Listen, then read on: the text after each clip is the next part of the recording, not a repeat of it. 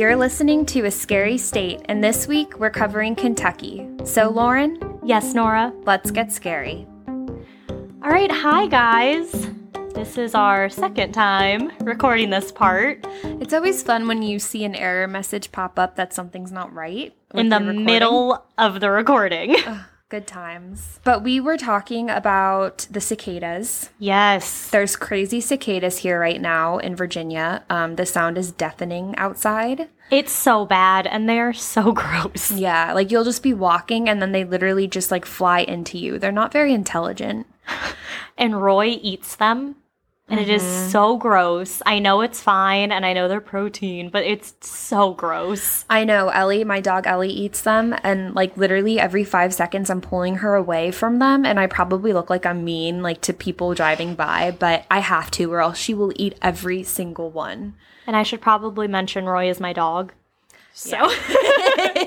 Ellie's my daughter/dog.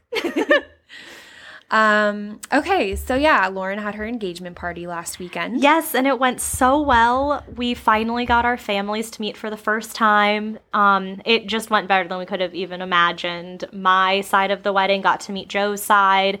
It just was really, really fun. Yeah, we loved, like, the bridesmaids got to meet Joe's side of the family, and I got to meet Lauren's grandma, which was awesome because she is the one who knew about the murder from the New Jersey episode. She knew the guy. So she was so excited to meet you. I know. I gave her the biggest hug. It was awesome meeting her. And then I guess the only other like exciting thing in our life is that we're going to San Diego next weekend. Oh yeah. So we are so excited. We're actually leaving in 2 days. Yeah. But like we keep mentioning, we're safe, we're vaccinated, we're doing outside activities. It's just a fun little girls trip. Yeah, we'll be very safe. So we're really excited. So without further ado, we will get to Kentucky. So Kentucky, nicknamed the Bluegrass State, joined the Union on June 1st, 1792, and became the 15th state in the U.S. This is actually when it split from Virginia, so I guess it used to be attached to Virginia. I don't know geography or history. Kentucky got its name from the Iroquois word for prairie. Some weird laws. According to the law, you have to shower at least once a year. On Sundays, if a woman is wearing red pants, she must marry the first man to propose to her. So, Nora, don't wear your red pants on Sunday. Oh, boy. And in Fort Thomas, Kentucky, it is against the law for dogs to molest cars. I mean, something happened there. I know. The Kentucky Derby, which is held in Louisville, right? Louisville, is the oldest horse race that is still continuously held in the world. And I loved this. At the Kentucky Vietnam Veterans Memorial, which is located in Frankfort, there is a giant sundial. So throughout the year, its shadow touches the names of each veteran on the date of that person's death. Aww. So I thought that was really cool. Yeah. In the middle of Louisville stands the witch's tree. When rumors that the tree was going to be cut down came out, a local coven of witches left a warning on this tree. The warning pretty much said that if you cut the tree down, quote, "the force of fate shall strike this town." At the bottom of the warning, it said, "Beware 11th month." Well, the tree was cut down anyways, and 11 months later, one of the deadliest tornadoes to ever touch down in Kentucky went through and flattened the entire city. Oh my gosh. So kind of interesting. The Lost River Cave in Bowling Green is a cave that has the shortest and deepest underground rivers in the world. In Jenkins, Kentucky, this one's funny, a man realized that he needed gas for his car. So in April of 2012, Michael Baker decided the best way to do this would be to siphon gas from a police car. Smart. Yeah. He then thought it would be an even better idea to post that picture on Facebook. Needless to say, he was arrested. And in Kentucky, there has been one identified serial killer and one unidentified serial killer. Nice. So Nora, what are you talking about today? So I am talking about a case that has something to do with the Kentucky Derby. Okay. So right away when we decided to cover Kentucky, I knew that I wanted to do a case, like something to do with the Derby, because I've always been really fascinated with the Derby. And when I was in college, I went to the Virginia Gold Cup. Oh, do you remember that? I know that was like a huge thing in college. Yeah, so I was so excited to go. We got all dressed up. It was so much fun. And then when I lived in Pittsburgh, my friend Abby threw an unforgettable Kentucky Derby party, and she gave us mint juleps, and it was like really good, but also she should not be allowed to serve those because they were so strong. But there's always that one friend. But before I share my story this week, I wanted to quickly go over the roots of the Derby. Okay. I know you kind of talked about it in your intro, but in the first ever Kentucky Derby, it was in 1875, and there are tons of derbies that take place across the nation each year. But the official Kentucky Derby takes place on the first Saturday in May in Louisville. For those of you that don't live in the States, picture people dressed like they would at a tea party for the Queen of England. Yep. With fancy hats and dresses, but you're like in a muddy field at a horse track. But along with the fancy attire, the Kentucky Derby comes with drinks, lots of drinks, and parties, lots of parties. Especially in Louisville, where the Derby takes place each year. And this past May, the Kentucky Derby was especially wild in Louisville because restrictions had started becoming more relaxed. People who were pent up for a year finally were able to go out and celebrate something that was a staple in their city. Safe. So it was basically the perfect mix for tragedy to strike. Mm-hmm. So on the night of Friday, April 30th of this year, it just happened, sadly. Oh, geez. But on the night of Friday, April 30th of this year, Kazmira Nash was headed to work at a night shift at a club in Louisville called Vibes Restaurant and Ultra Lounge. This was Kazmira's second job. Her main job was at Humana, which is a healthcare company. But Kazmira was a single mom, and she sacrificed so much of her free time to make ends meet and provide for her two teenage children, who were a boy and a girl. So Kazmira was a bartender at Vibes when she wasn't working her full-time day job, and she knew she had a busy night ahead of her because it was Derby weekend. That's what it's referred to in Louisville, and I'm sure all of Kentucky. Mm-hmm. The Kentucky Derby was the following day on Saturday, May 1st, and on top of that, Vibes was having a guest performer visit the club that night, a rapper named Jack Harlow. Oh, I think I know him. You've heard of him? Yeah. I was like, is that someone from like Pirates of the Caribbean? Because I've never heard of that name before. Called? He sings a song called Way Out with Big Sean. I actually really love this song. Really? Yeah, I'll play it for you after. Okay, so I guess he is, somewhat relevant if Lauren knows about him. So his posse was coming to the club too, including his DJ named Ronnie O'Bannon, whose stage name is Ronnie Luciano. Ronnie and Jack were also apparently close friends. And it was common for Ronnie to accompany Jack to his performances. Sometimes Ronnie would perform and sometimes he would just be there. Given the crazy shift ahead, Kazmira decided to stop at the hairdresser before her shift at Vibes. As you do. I know. On her way to the hairdresser, Kazmira called her mom like she often did, and they had a conversation which ended how it often did, with Kazmira saying, "Okay, Mom, I love you." And her mom said back, "I love you too." Oh, this is already making me sad. Her mom had no idea that would be the last time she would hear those words from her daughter. Nora.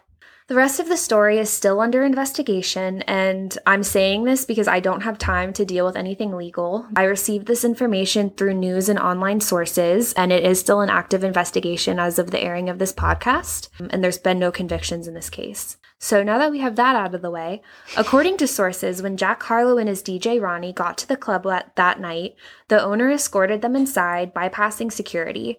I checked Vibe's website and I couldn't find anything specifically stating if the club had guests go through a metal detector, but I did see on the website that the club, quote, caters to young professionals. The club also mentioned a strict dress code throughout the website, which stated, quote, fitted clothing only, no sweatpants, baggy clothes, hats, or athletic wear. I mean, that is a typical thing. We live close to DC, and there are dress codes at some bars, so that doesn't strike me as being weird. I completely agree. I feel like I've been to, a few clubs in my lifetime, and I've always had my purse checked. Sometimes a female patted me down, but there was no way I could have gotten into the club if I were wearing baggy clothes. Mm-hmm. I think it's a safety precaution. Definitely. So you can't hide anything in the pockets or hide anything on you. Exactly. Almost every club I've been to also has had those handheld metal detectors that they scan so that they don't have to have a full-on one that you walk through. Yep. Based on my club experiences, which is mainly New York City and Washington, D.C., It was practically impossible for me to bring in a weapon, and I think it would have been almost impossible for anyone to bring in a weapon into this specific club vibes unless they were somehow able to bypass security. So shortly after 1 a.m., Kazmira sees DJ Ronnie and realizes that he is the man who apparently shot and killed her close friend. His name was Ture Cortez Ferre. Oh my gosh. In August of last year. She goes up to Ronnie and basically confronts him and starts arguing with him. And according to sources, she was upset seeing him living his best life that night at a club. And knowing he had murdered her close friend only months before, she was absolutely livid. Now, it's unclear if she knew about the connection because it was hours into her shift at this point. And it's like, why did she wait to confront him? Yeah. And then also, like, wouldn't they, I guess maybe if they only announced that Jack Harlow was coming and she had no idea that the DJ was coming too. Yeah. Or he could have just arrived. I was like trying to piece this together, and it's like there's multiple hours of time from when she started her shift to where she saw him. Mm-hmm. Yeah. So that was, and it was really hard to find information on this since it's so new. Yeah, I was just going to say that. Like I said, though, Ronnie I do not believe he was performing that night with Jack Harlow because he was drinking during Jack's performance, like off the stage, like with his friends or whatever. Yeah. Either way, there's a video from TMZ. And Kazmira is arguing with someone in the video, and it's hard to tell for certain who it is. But it starts off as an argument, and then halfway through the video, it turns into a full-on brawl between dozens of people just fighting each other. It's like complete chaos. You'll have to show me after this. Yeah, it's like, and it's in this club, and it's like people just fighting everywhere. Mm-hmm. Jack Harlow is still on stage at this point in the video, and the video points it out. But during the brawl, shots are fired, and one shot hits an unidentified man. Oh my gosh. And then another shot hits Kazmira, and she is pronounced dead by the time paramedics arrive. Yeah, so sad. The unidentified man is taken to the hospital in critical condition, but ultimately he survives the shooting. Mm-hmm. According to Kazmira's friend Brittany Black, Kazmira may have reached to Ronnie and hit him. She was definitely instigating the fight, but still. I know, and it's like if one of my close friends had been murdered and then I saw the guy just like partying it up at a club, I would be livid. Yeah. I wonder what more of like the backstory with that is, like how he got off from like the crime, if... just what the back of that is. I know, and there had to be more, but I almost feel like something had to have happened, mm-hmm. and I think that's what they're trying to figure out now in the investigation. She was working at the time, I doubt she got into altercations normally like that, or else she wouldn't have a job. Exactly. So I feel like she was probably very confident that that was him, or maybe he made a comment. Mm-hmm. Like, you never know. Just something. Exactly. Brittany Black also said, quote, who's her friend, said, quote, he shot her in a club in front of hundreds of people and he walked right out as if nothing had happened, end quote. Which is so ironic because exactly what Kazmira was accusing DJ Ronnie of doing, he's now being accused of doing to her. That's twisted. I don't like that at all. Well, he ended up turning himself into police on May 11th, and he was charged with murder and tampering with evidence in connection with the murder. Dang. I could not find anywhere why he was charged with tampering with evidence. Yeah. Maybe something with a gun. I think it was something, I think the most common things were that it was either something with a gun or his timeline, like not telling the truth. Mm-hmm. But I don't know how that would be tampering with evidence. But I don't know. It was just so interesting. I don't know. But I'm sure detectives had their reason for charging him with that. But he is currently being held on a $500,000 bond. Jeez. Since Ronnie was charged, according to his defense attorney, Steve Romans, Ronnie had admitted to shooting a gun into the crowd. Why just randomly? I know. And the fact that he carries a gun and that he was able to get it in there, like, the fact that he, I feel like, uses a gun to stop issues from happening, I think it would be more likely than not that he would have had something to do with her friend's murder. Because he already, like, carries a gun and will openly shoot in crowds. And you have to think, too, I don't know what, like, artists who are performing go through with their security checks, but I feel like it's not as intense as the people coming in. Definitely. Because we've been to concerts before where it's a small venue and you see outside behind the stage where they're bringing stuff in from their trucks. So you know they're not getting checked as they take everything in from their truck. Exactly. Like when we saw The Love of Our Life, Ronnie Radke perform with Falling in Reverse. Better than this Ronnie in this story. Yeah, so much better than this Ronnie. It's just insane, like, that he was able to get into the club, given that he wasn't performing, but he knew the performer. Yep. And it pretty much, like, erases any question in mind that it could have been someone else who shot it. Yeah. Before the gun was brandished, Romains told the court, quote, initially Miss Nash attacked Mr. O'Bannon with a champagne bottle, hit him in the head with it, end quote. Oh. So Ronnie's claiming self-defense. See, I can see the self-defense part. Obviously, if she did initiate it, but that doesn't equate to pulling out a gun. Yeah, I agree. And I just have so many questions. Like, I really hope that they come out with more information because it's like, where was security? Yeah. She probably had a way to quickly contact security if something was happening. Also, it's totally his word against hers. I'm sure that there were eyewitnesses, and hopefully that comes to light soon. And now it's his word against someone who can't give their word. Exactly.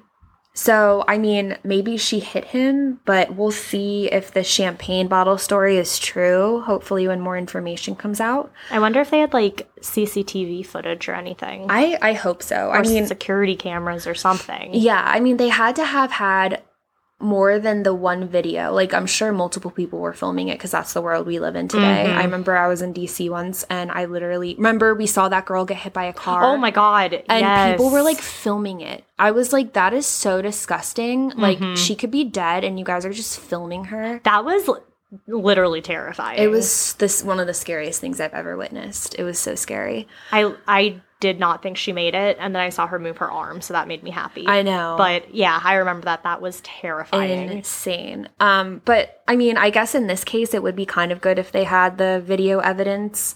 But I think overall, if your first thought is to film something that's really brutal, then you're a sick person. Yeah.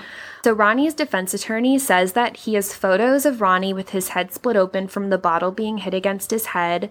And I think that was the other thing. I thought maybe that's the evidence that they were saying that he was messing with evidence. Maybe he made the wounds worse than they were, or like did something like that to help his defense case. Could be. Because he's still, from what I've read, he's still not out of jail. I don't know if that's still true.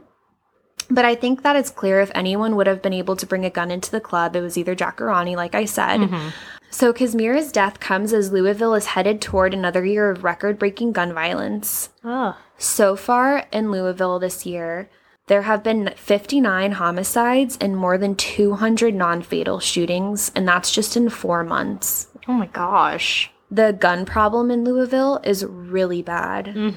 And I wanted to end this with a quote that's from her mother, and it says, quote, "She was a mother, she was a daughter, she was a sister. She was loved, her heart was so full. What we want people to know is that even though she tragically left us, her memories will always be endearing to us, and we will always cherish every moment that we had and shared with her." End quote. I think, like, just mainly with the increased gun violence in the country, and this isn't even political, this is, like, there is a lot of gun violence. There is. Yeah, it's That's like, a fact. look at the statistics. And then there was just a mass shooting in Miami a few few days ago. So I just kind of wanted to bring light to the problem, and I just really hope that Kazmira gets justice. Yeah. So not like, obviously not the most cheerful Kentucky Derby party, but hopefully things will come to light as they investigate. And we'll keep looking into this too. If we get any new information, Nora will mention it in a future episode if there is any updates in the case. Also, as soon as we find out updates, we'll post them on our Instagram story because I think that would be cool because then we can like save them as highlights of case updates, especially because like our cases are usually like 100 years old or so old, and this one literally happened a month ago. That's so crazy. I know. It's actually crazy you got that much information for something that happened just a month ago. Well, I mean, I think there was so many news articles covering it, and so they all had like their little pieces of information, so I have like a lot of sources for this episode. But I agree. I'm surprised that anything was released. I mean, I wouldn't have been able to cover it, so I'm glad that I was able to find something. Yeah. But Lauren, what are you talking about? So I'm not talking about anything that dark, but I'm going to talk about a location. So it's called the Mammoth Cave. So it's actually one of the seven natural wonders of the world, and has been given the title of the most haunted natural wonder in the world. I had no idea we had one of the natural wonders, 12 hours from us? Yeah. So Mammoth Cave is one of the biggest cave systems in the world, with more than 400 miles of interconnected passages. The national park was formed in 1926, but became an official national park in 1941. Over 600,000 people have visited every year, and out of that number, 450,000 visitors go on a guided tour of the cave. I don't like caves, but I actually would definitely go on a guided tour. I would go on it. It sounds really cool. That would be so cool. I don't know if, I don't think I could sleep in it or anything. No. But I would go walk through it with a guided tour. And, yes. if I had, I don't know, I need, a life alert, too, in case anything happens. But, yeah. 500 different battery packs I know. and flashlights. I know. So some species that live in this cave are albino shrimp, the Kentucky eyeless cave shrimp, southern cave fish, Indiana eyeless crawfish. Do you say crawfish or crayfish? Crawfish. Interesting. Yeah. The Indiana bat and the eastern pipistrelle bat. And I think something that I found was really creepy was two of these things were named the eyeless whatever. And it's just kind of creepy to think about these eyeless animals living in a cave. Yeah. So this cave was first mapped out by slaves in the 19th century. They were forced to go into the cave to map it out, and Stephen Bishop was one of these slaves who ended up discovering many of the passageways that we use today, or that are used today. So even after he was freed, he continued to work as a tour guide in the cave. He just, he loved these caves. He had spent so much time exploring them. He also became known as, quote, one of the greatest explorers Mammoth Cave has ever known. So he's actually buried in the Mammoth Cave Cemetery, which is located right outside of the cave and is known as the Old Guides Cemetery. So he wasn't the first person to explore these caves, though. In the 19th and 20th centuries, mummies of Native Americans have been found in the caves. Wait, so did the slaves just basically opened them up more, but they were still there? So the tunnels were always there, but they were the ones who actually mapped it out. Oh my gosh. So they are natural. They weren't completely. Oh, that's so interesting. Yeah. So the slaves are the ones who went through and said if you turn right here, you end up in this big room. Wow. Yeah. So it is believed that the mummies were placed in the cave as part of a burial ceremony and probably took place in the pre-Columbian era, so as far back as 2170 BC. Wow. Yeah. So explorers have also found drawings, cane torches, gourd fabrics, woven glass moccasin slippers, all inside the cave, all presumably from that pre-Columbian era. Many of these artifacts were discovered 12 miles into the cave. Wow. So you have to think close, pretty much, considering how big it is. And you have to think, too, they didn't have flashlights, and they probably only had torches. So imagine trying to keep a torch lit throughout these caves. If it goes out, you're done. Oh, you're done. That's what I don't like about caves. So scary. Well, and I just think overall, I think it's so fascinating. I think I've mentioned this before, but hearing about history that's so old in this country, because this country's pretty new. We're a new country. Yeah, so hearing that is absurd to me. Yeah, you don't think that's a time that exists. Exactly. Not surprising, many people have lost their lives down in the cave. Many of the slaves who were forced to map it out did die while inside, as well as many tuberculosis patients, because it was believed that the inside of the cave would heal tuberculosis, which obviously is not the case, as many took their last breaths down here, which I'll get to the tuberculosis in just a second. So Mammoth Cave doesn't just have miles of passages, unique animals, and the creepy looking gypsum flower. So if you're not driving, and when you can, look up the gypsum flower. It's really uncomfortable looking. Gypsum flower? Yeah. It's a GYPSUM. It's very creepy. But so this cave also has some haunting stories. So now we're going to go kind of to the tuberculosis portion of the cave. Wait, real quick. Gypsum flower, very creepy looking. Yeah. It looks like it's frozen or something. Yeah. It looks like a mushroom almost. Doesn't it make you feel uncomfortable looking at it? I don't like it. You know, the word, I hate the word moist. This flower is like the word moist. That's a perfect description. Ugh. So we're going to talk about a man named Dr. John Krogan. So in 1830, Dr. Krogan purchased a large plot of land that happened to include Mammoth Cave for only $10,000.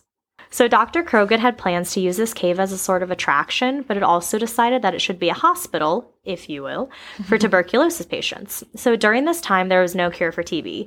It was just recommended that the patients needed fresh air, some light exercise. But Dr. Krogan believed that the cool air of the caves, which was about 54 degrees... Roy! Stop! I don't know what he's licking. I know, he's licking everywhere. Stop! Which was only about 54 degrees, could help lessen the symptoms of TB and even could cure the patient altogether. So he convinced several patients who were suffering from tuberculosis to come live in the cave deep underground and that this lifestyle would cure them. 11 small huts were built inside the cave, which is where the 15 patients would be living, so that would be more than one per hut. Dr. Krogan named this area the consumption cabins, because at the time, consumption was another name for tuberculosis. I believe. So this plan didn't work out, though, as 5 of his patients died while underground, 2 within the very first year. Wow. While the other patients passed away shortly after they had been returned above ground. After these deaths, Dr. Krogan turned the caves back to an attraction, just a place for people to walk through. But then in 1849, he died from tuberculosis. Wow. So people who take tours of the cave have mentioned that they hear coughs and murmurs near the site of the old hospital. I feel like being in a cave, too, can cause so many other health issues. Right? Like, you're not getting any sunlight. And just things like that. Your eyes will probably get messed up. Where I work, we don't have windows. At my old building, we didn't have windows, and so we're just inside a room. And I went to the doctor, and, we did all of the tests, and she was like, you are severely lacking vitamin D. My doctor told me that, too. She was like, I need you to start taking vitamin supplements. She's like, you need to see the sun. I know. Yeah, I think it's more common in women. I think so, too. Just, because of everything we go through every month. I'm just saying, we lose vitamin D. But yeah, I told my doctor, I was like, I work in a place where there's no windows. Aww. I do have a window now, though, and it's amazing. Good. We had this guy today, they were cleaning the windows, so I had a man, right in front of my window cleaning it, and it was so weird. I was like, I'm just gonna walk around a little bit. Yeah. So a true horrible story occurred in these caves in 1925 to a man named Floyd Collins. So Collins was an experienced spelunker and was exploring the cave when he found himself in a small passage of the cave, which was about 55 feet below the ground. This small passage was called Sand Cave. So after several hours, the lamp that he had been using went out, so he decided to return to the surface. As he was squeezing his way out of this tight passage, a rock collapsed, pinning his leg down in the small, narrow passage. So I had assumed he had his helmet light at this point, or some light, but the article stated that he was now trapped in complete darkness. So he was alone for 24 hours before he was found. Rescuers were able to reach him, but they were unable to free him. So for the first 4 days, they were able to provide him food, water, tons of... Could you imagine? No. Tons of people were meeting, archaeologists, engineers, just everyone were meeting to try to find a way to get him out of this spot that he was in. Because like I said, it's 55 feet below the ground. It's a small little passage. Many of the things they were thinking would have been dangerous. So at the time, Collins' story was considered to be one of the 3 biggest news stories between the wars. The other 2 were Charles Lindbergh's solo flight across the Atlantic and the kidnapping of the Lindbergh baby. I don't know either of those stories. I don't either. So after those 4 days, a rock dislodged and caused part of the cave to collapse. So rescuers were unable to get to Collins, and they weren't able to provide him with any more supplies. So after 2 weeks of being trapped and completely secluded from rescuers and society, on February 17th, he died of starvation. Oh. Just 3 days before the rescuers reached his body. No. Mm-hmm. He was probably getting so messed up in the head, too, thinking, I'm not going to get rescued. I cannot imagine. Oh, gosh. Being trapped is one of my biggest fears, and that is one of my biggest fears. I wish they could have, passed him food or water somehow. Well, once the cave collapsed, there was no way they were able to. Oh, no. So they were working for those 2 weeks to try to find a way into him, and then, he passed away, and then 3 days later they found a way in. Yeah. So what's also horrible about this is Colin's father had owned the cave, but had sold it to a man. Well, that man decided to exhume Floyd's body and display it at the entrance of Crystal Cave. So one of the entrances is to the cave. So disrespectful. And at one point, the body was stolen. Like, what possesses someone to do that? Awful. Thankfully, it was recovered, all except for the injured leg. So it said, obviously, that Floyd haunts the cave. Tour guides have said that he plays tricks on them while they're in the cave. And the tour guides are park rangers who give the tours of the cave, which I thought was really cool. Mm-hmm. They also say that they believe Collins has prevented them from meeting his same fate. Olson, a tour guide, stated, quote, "For example, there's one story that a caver told me that she was caving near part of the cave," you say cave a lot, where Floyd, when he was alive, would go caving, and she tripped and she started to fall, and then she felt somebody grab her and pull her back, and of course, she thought it was her caving partner. So she was about to say, "Thanks, Richard," thanking her pal, but he was way on the other side. So then, when she realized it wasn't Richard, she said, "Thanks, Floyd," which I thought was kind of sweet. That's really nice. Yeah. Because he was looking out for her. Yep. So some other hauntings. A few tour guides of Mammoth Cave have reported seeing people dressed in old-fashioned clothes in their tour groups. The people will stay towards the back of the group, but will disappear before everyone leaves the caves. Another tour guide stated that she once was shoved while leading a lantern-lit tour, so some of the spirits, I guess, aren't super nice. A man and his sister also were taking a tour of the caves, and they said during a portion where all the lights are turned off, it's called the blackout, so you can see how dark it gets. The man felt somebody grab his wrist. When the lights came back on, 2 other group members stated that they also had their wrists grabbed. You know, had some little boys in there grabbing those wrists, messing with people. So another legend in this cave is known as Melissa's prank. So in 1843, a woman named Melissa fell in love with her tutor, William Beverly, but her feelings were not reciprocated. So it is said that she led this man deep into the caves. Thinking it was funny and wanting to play a prank on her lover, or in some other stories, wanting to get some revenge, Melissa left the man in the cave alone with no light, forcing him to find his way out on his own. Well, the man never returned. So rumor has it, right? So rumor has it that Melissa is still haunting the cave looking for the man she left to die. Tour guides have reported hearing a woman's voice in the cave calling out, as well as screams and far-off voices. Others have heard whispering and weeping coming from the woman, also believed to be Melissa. There are no records of a man named William Beverly, and also no reports of anyone disappearing in the cave in the 1840s. So apparently before she died, though, Melissa confessed what she had done right before she succumbed to tuberculosis.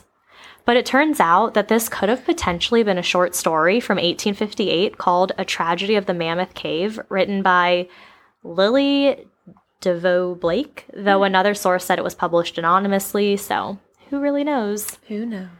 So now we have Troy Taylor. He's the author of Down in the Darkness, which is a book about Mammoth Cave. He interviewed a former ranger. The ranger left Taylor with a scary tale.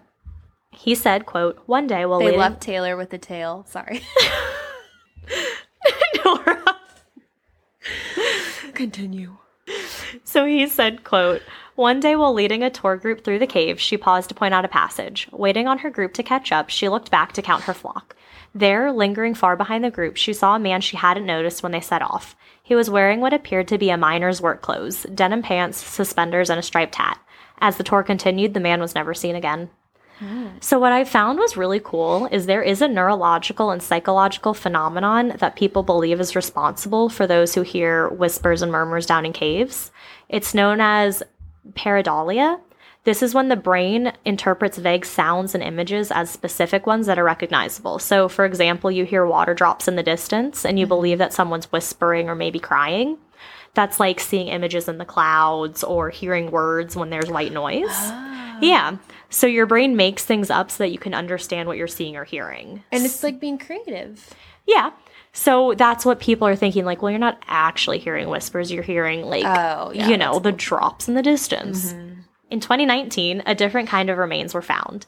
In the rock, the remains of a shark called the Civodus stratus were found. What were found were the front and back ends of the lower jaw, which measured to be about 2.5 feet in length. Based on the size of this jaw, the shark would have been about the same size as a great white shark, so 12 to 15 feet in length or even bigger.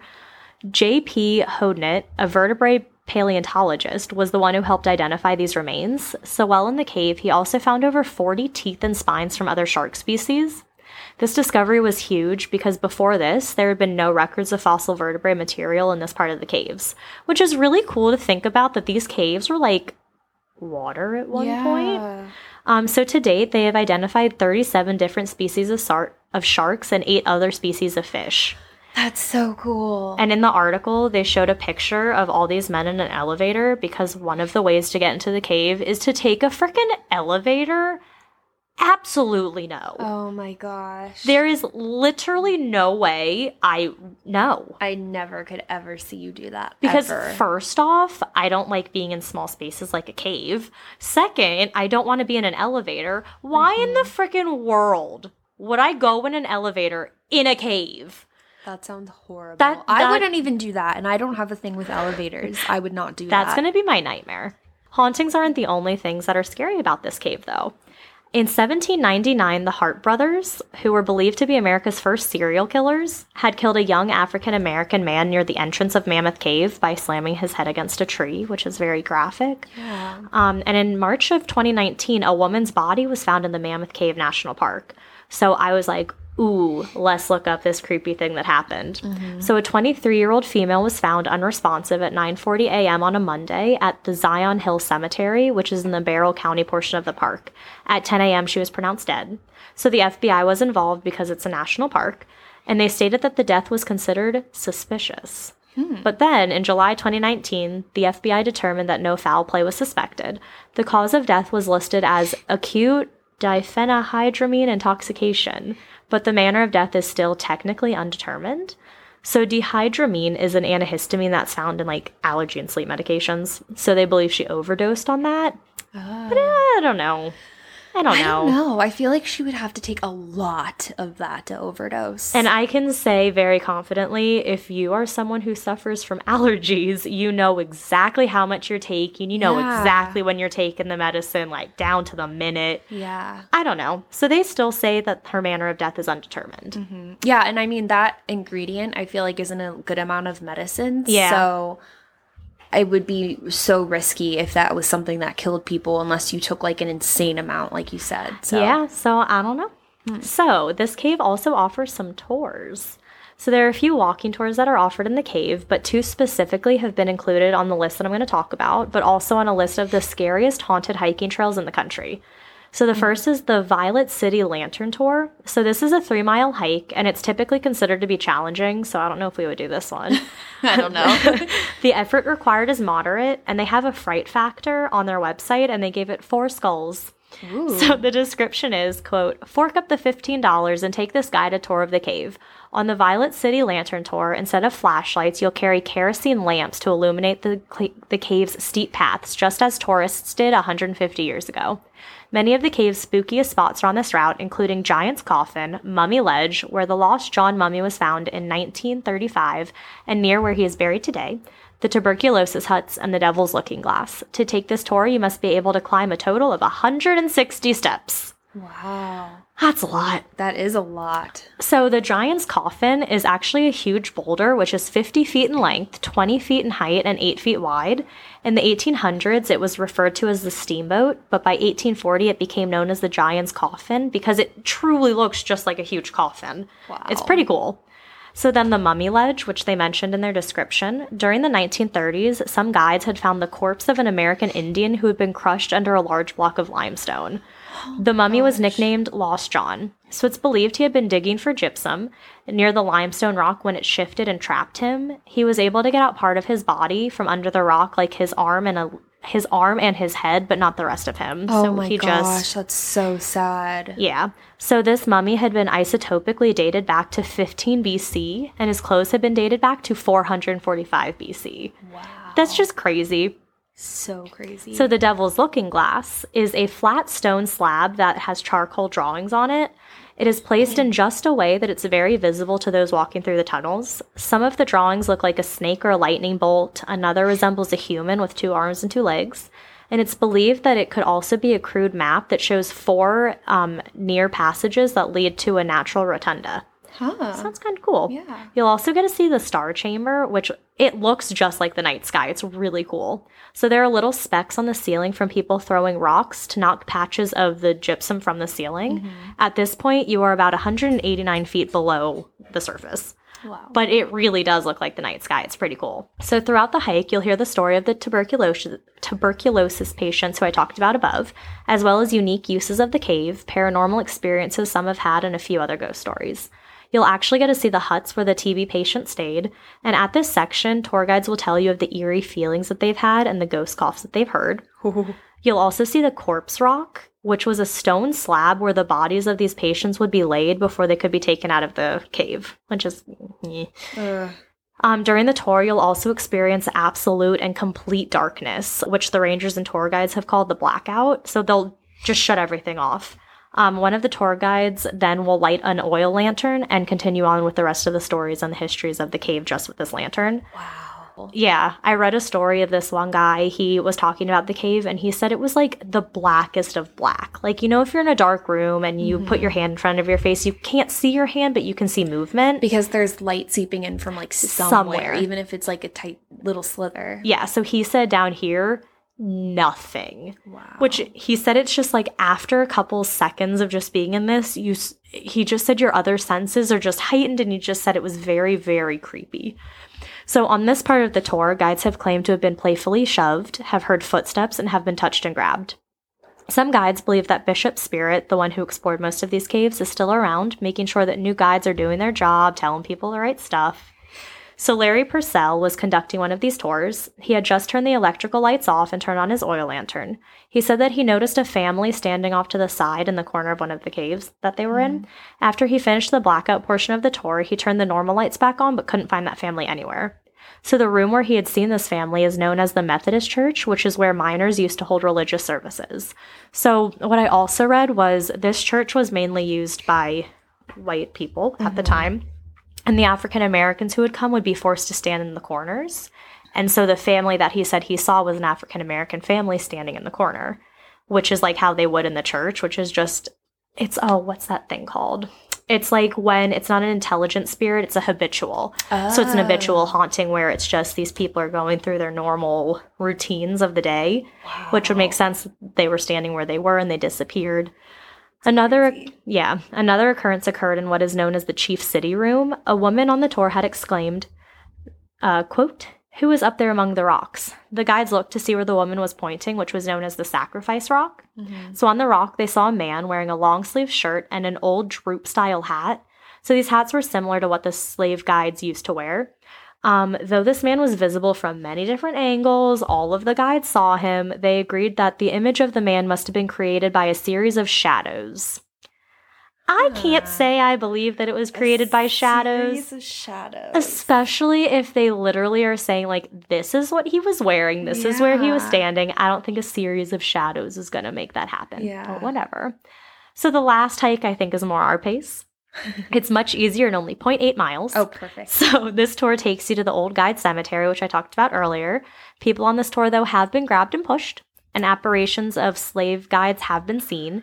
But other than that, people say it's just a beautiful hike. Oh. My brother lived in Kentucky, and he actually went to Mammoth Cave. Oh, and I was so like, cool. Did anything creepy happen? He goes, no. He's like, if something creepy happened, I would have called you the moment I left. Is that how you found out about this story? No.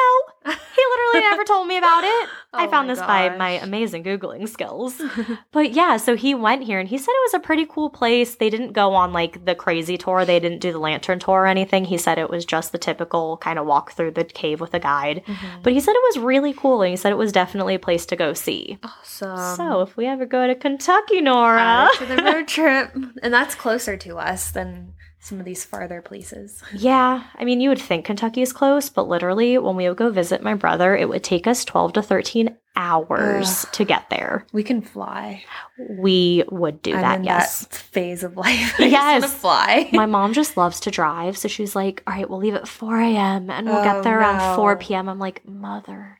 That's actually, though, our very first trip down there was like, oh my gosh, 5 years ago. And that's when I listened to my very first podcast. Aww. Yeah, so me and her were listening to all these creepy things. My dad's in the back, like, completely bored. But my mom and I were like, oh my God, this is such a creepy story. Oh, we're driving down this really creepy road. How fitting. Aww. But yeah, so that's Kentucky. Yeah. I just never knew there was a natural wonder of the world there. So That is so cool. We're going to have to go visit. Yeah, definitely. I would love to go on one of the hikes, preferably the 0.8 mile one. I can handle a push. I'd rather get pushed by a ghost than hike however long the other one was. 3 miles. I can't. No. Well, thank you so much for listening, guys. please send us your listener stories. If you've ever had a scary encounter with a ghost or a scary encounter with a serial killer or just anything creepy, send it to us. We would love to read it on the podcast. Our email is ascarystatepodcast@gmail.com. And our Instagram is a Scary State Podcast. So guys, stay scary. Stay safe.